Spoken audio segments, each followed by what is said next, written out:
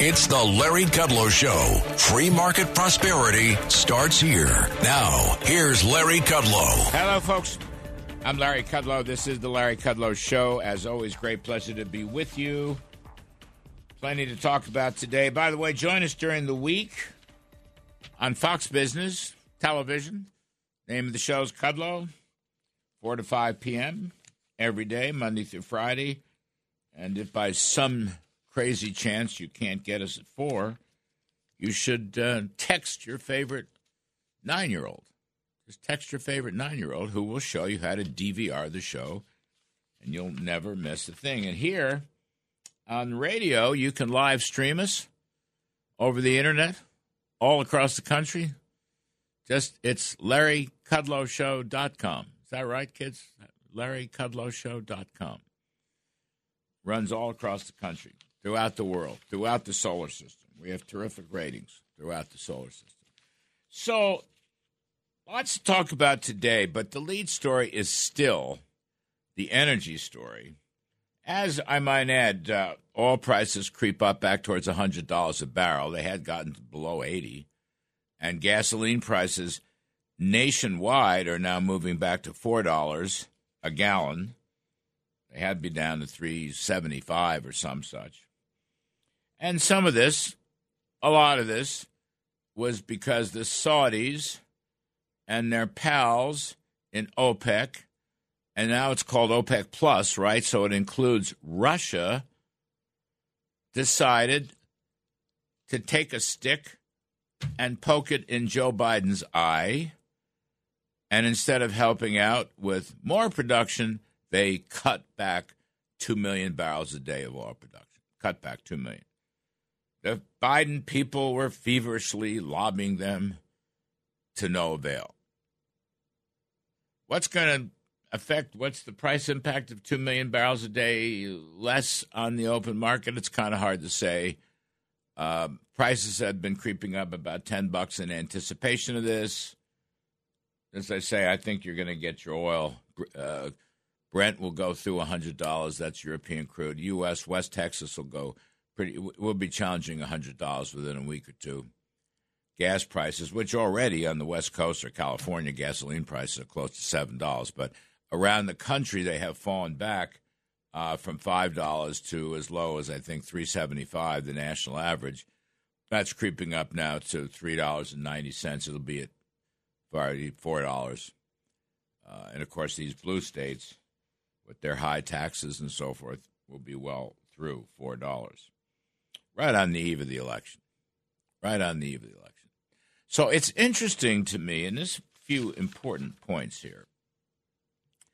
The Saudis and OPEC paid no attention to Biden. He had been over there, this past summer, late spring, early summer, begging them to keep the oil spigots open. Nothing ever happened. And you sort of ask yourself why. Well, Saudi Arabia has always been an ambiguous ally. Probably the worst part of it is Russia, Putin, benefits from higher oil prices.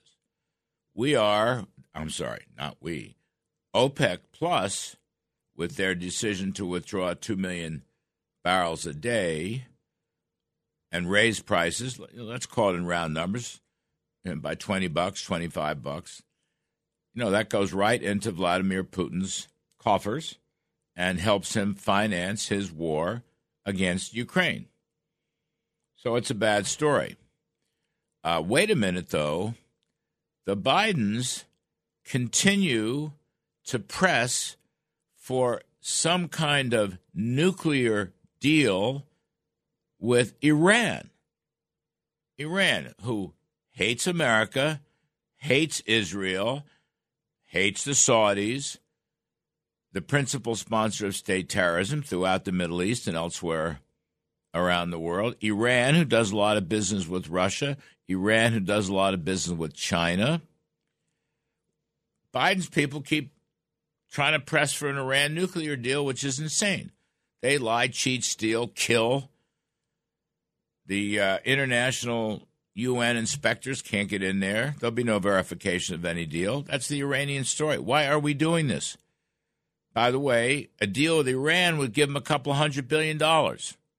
A deal with Iran would open up their oil spigots, because we've had very tough economic sanctions on Iran put in place by President Donald Trump. Those sanctions would be lifted. This is Biden's search for oil. And then, hang on a second, there's more.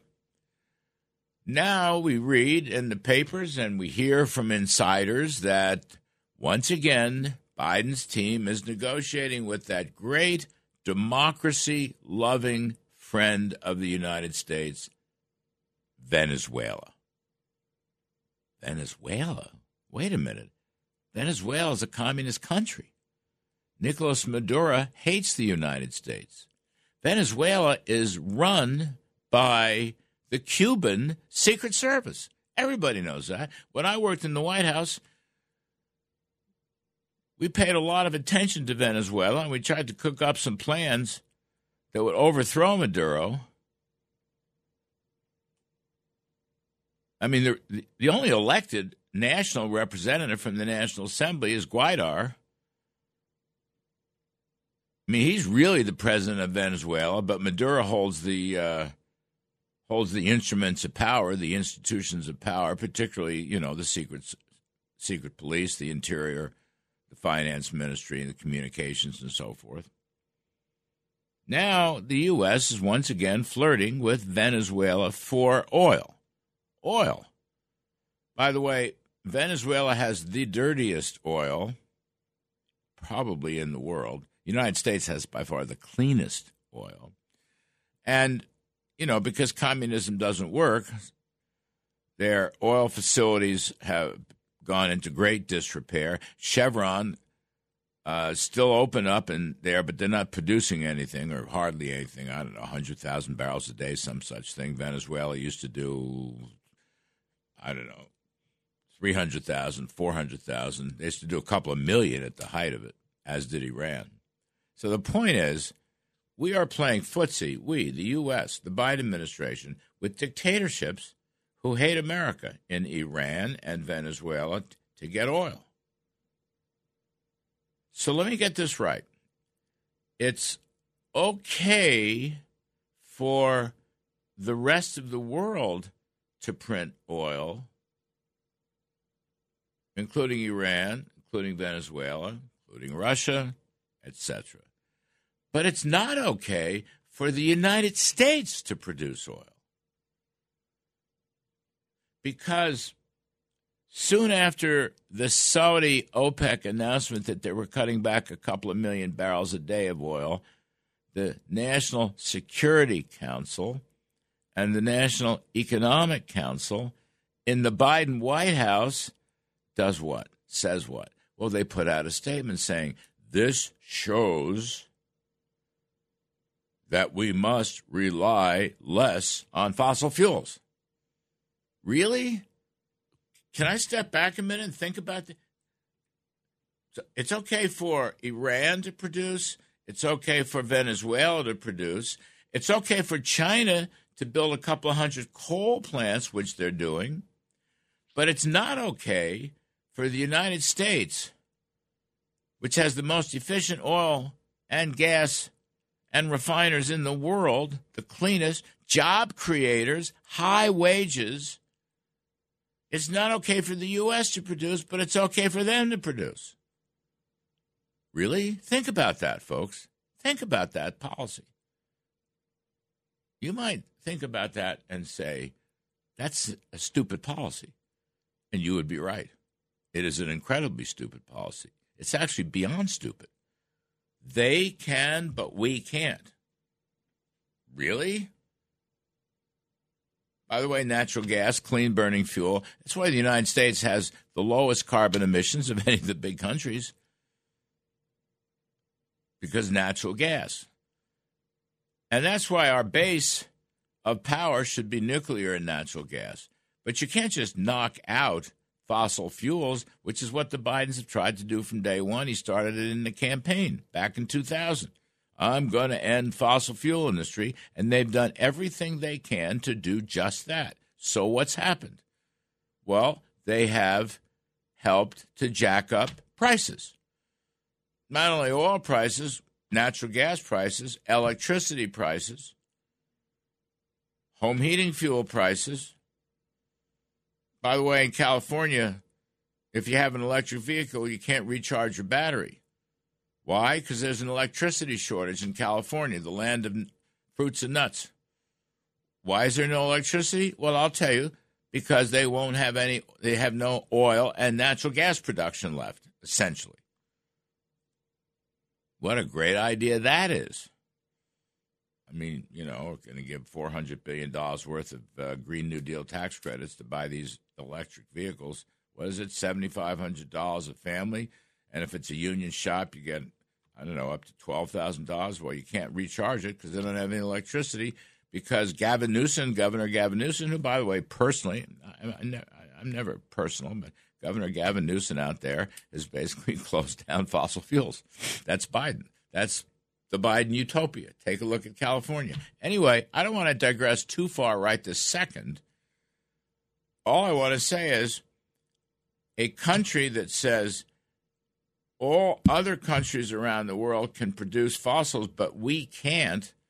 A Biden administration that says it's okay for Venezuela, it's okay for Iran, it's okay for China, but it's not okay to produce here, where you got about, 7, 8, 9, 10 million jobs at stake, high-paying jobs.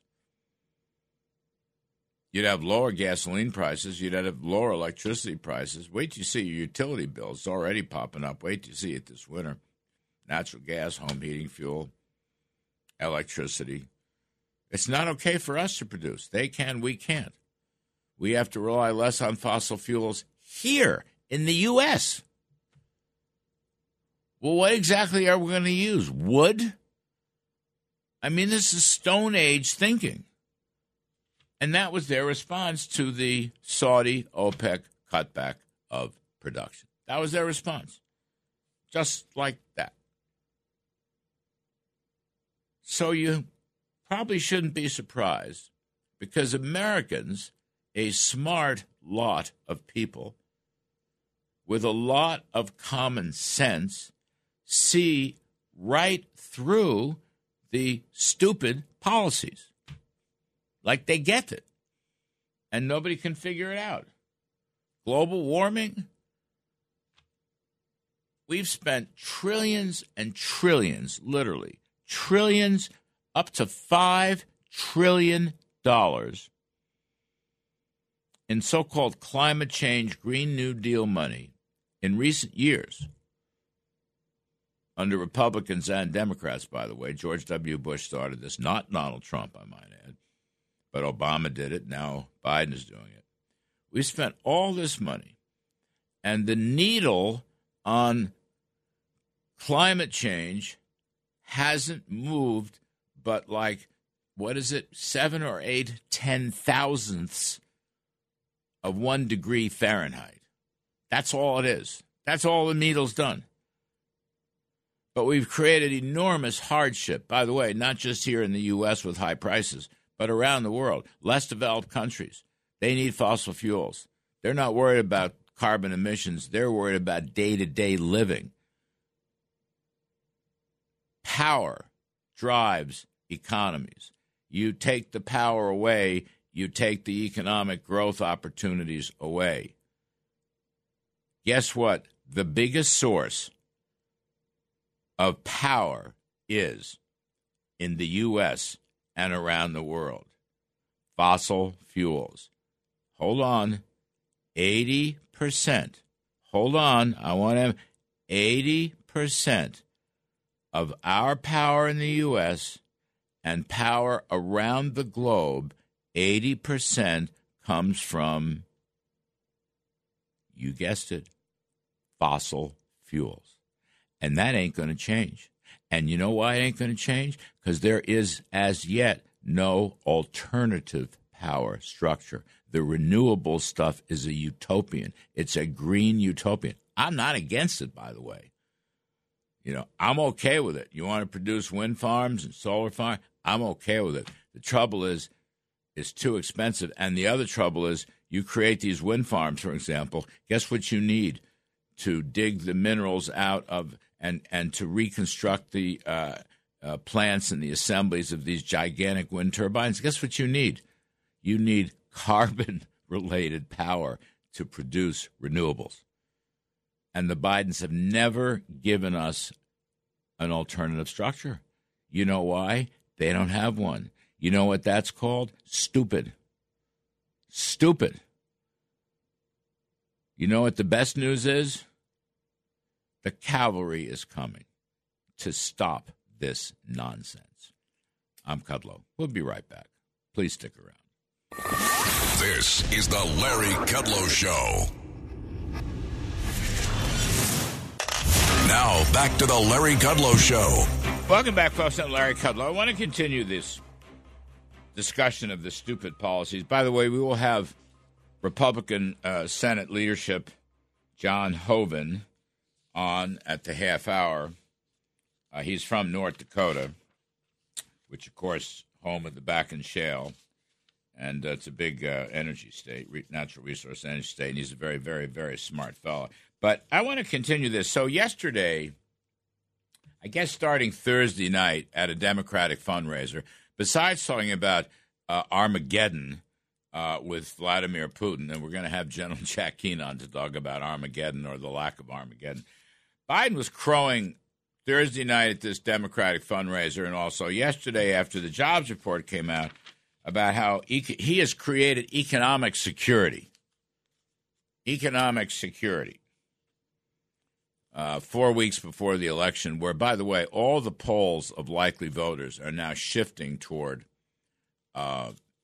Republicans. I mean, the cavalry really is coming in the House and the Senate. And, by the way, we will have Lee Zeldin, Congressman Lee Zeldin, running for governor of New York, who has pulled even now.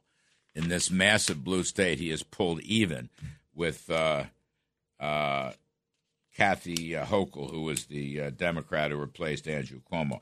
But you got Biden talking about economic security, and he cited, yesterday's jobs report. It was fine. 263,000 non-farm payrolls, about the same for the so-called household payrolls. The unemployment rate is 3.5%. So job creation is slowing, but it's fine. The trouble here is, and it's related to energy, but it's also related to massive federal overspending and massive Federal Reserve money printing, as well as the war against fossil fuels, as well as the big government socialist regulatory war against business. The inflation rate is running 8% plus, while the increase in wages is running slightly less than 6%. So from yesterday's jobs report, like I say, it was an okay report showing some slowdowns, but wages of production workers, blue-collar workers, working folks I call them, middle class, wages increased 5.8% over the past year, which, by the way, is a good number. All right, I want more people working, and I want them earning wages, higher wages. They earn what they deserve if they're working hard. And more people working does not cause inflation. But the trouble with the 5.8% increase in wages is that the inflation rate is above 8% and is likely to stay there on the CPI for the next couple of months. So real wages, that is, wages adjusted for inflation, continue to fall.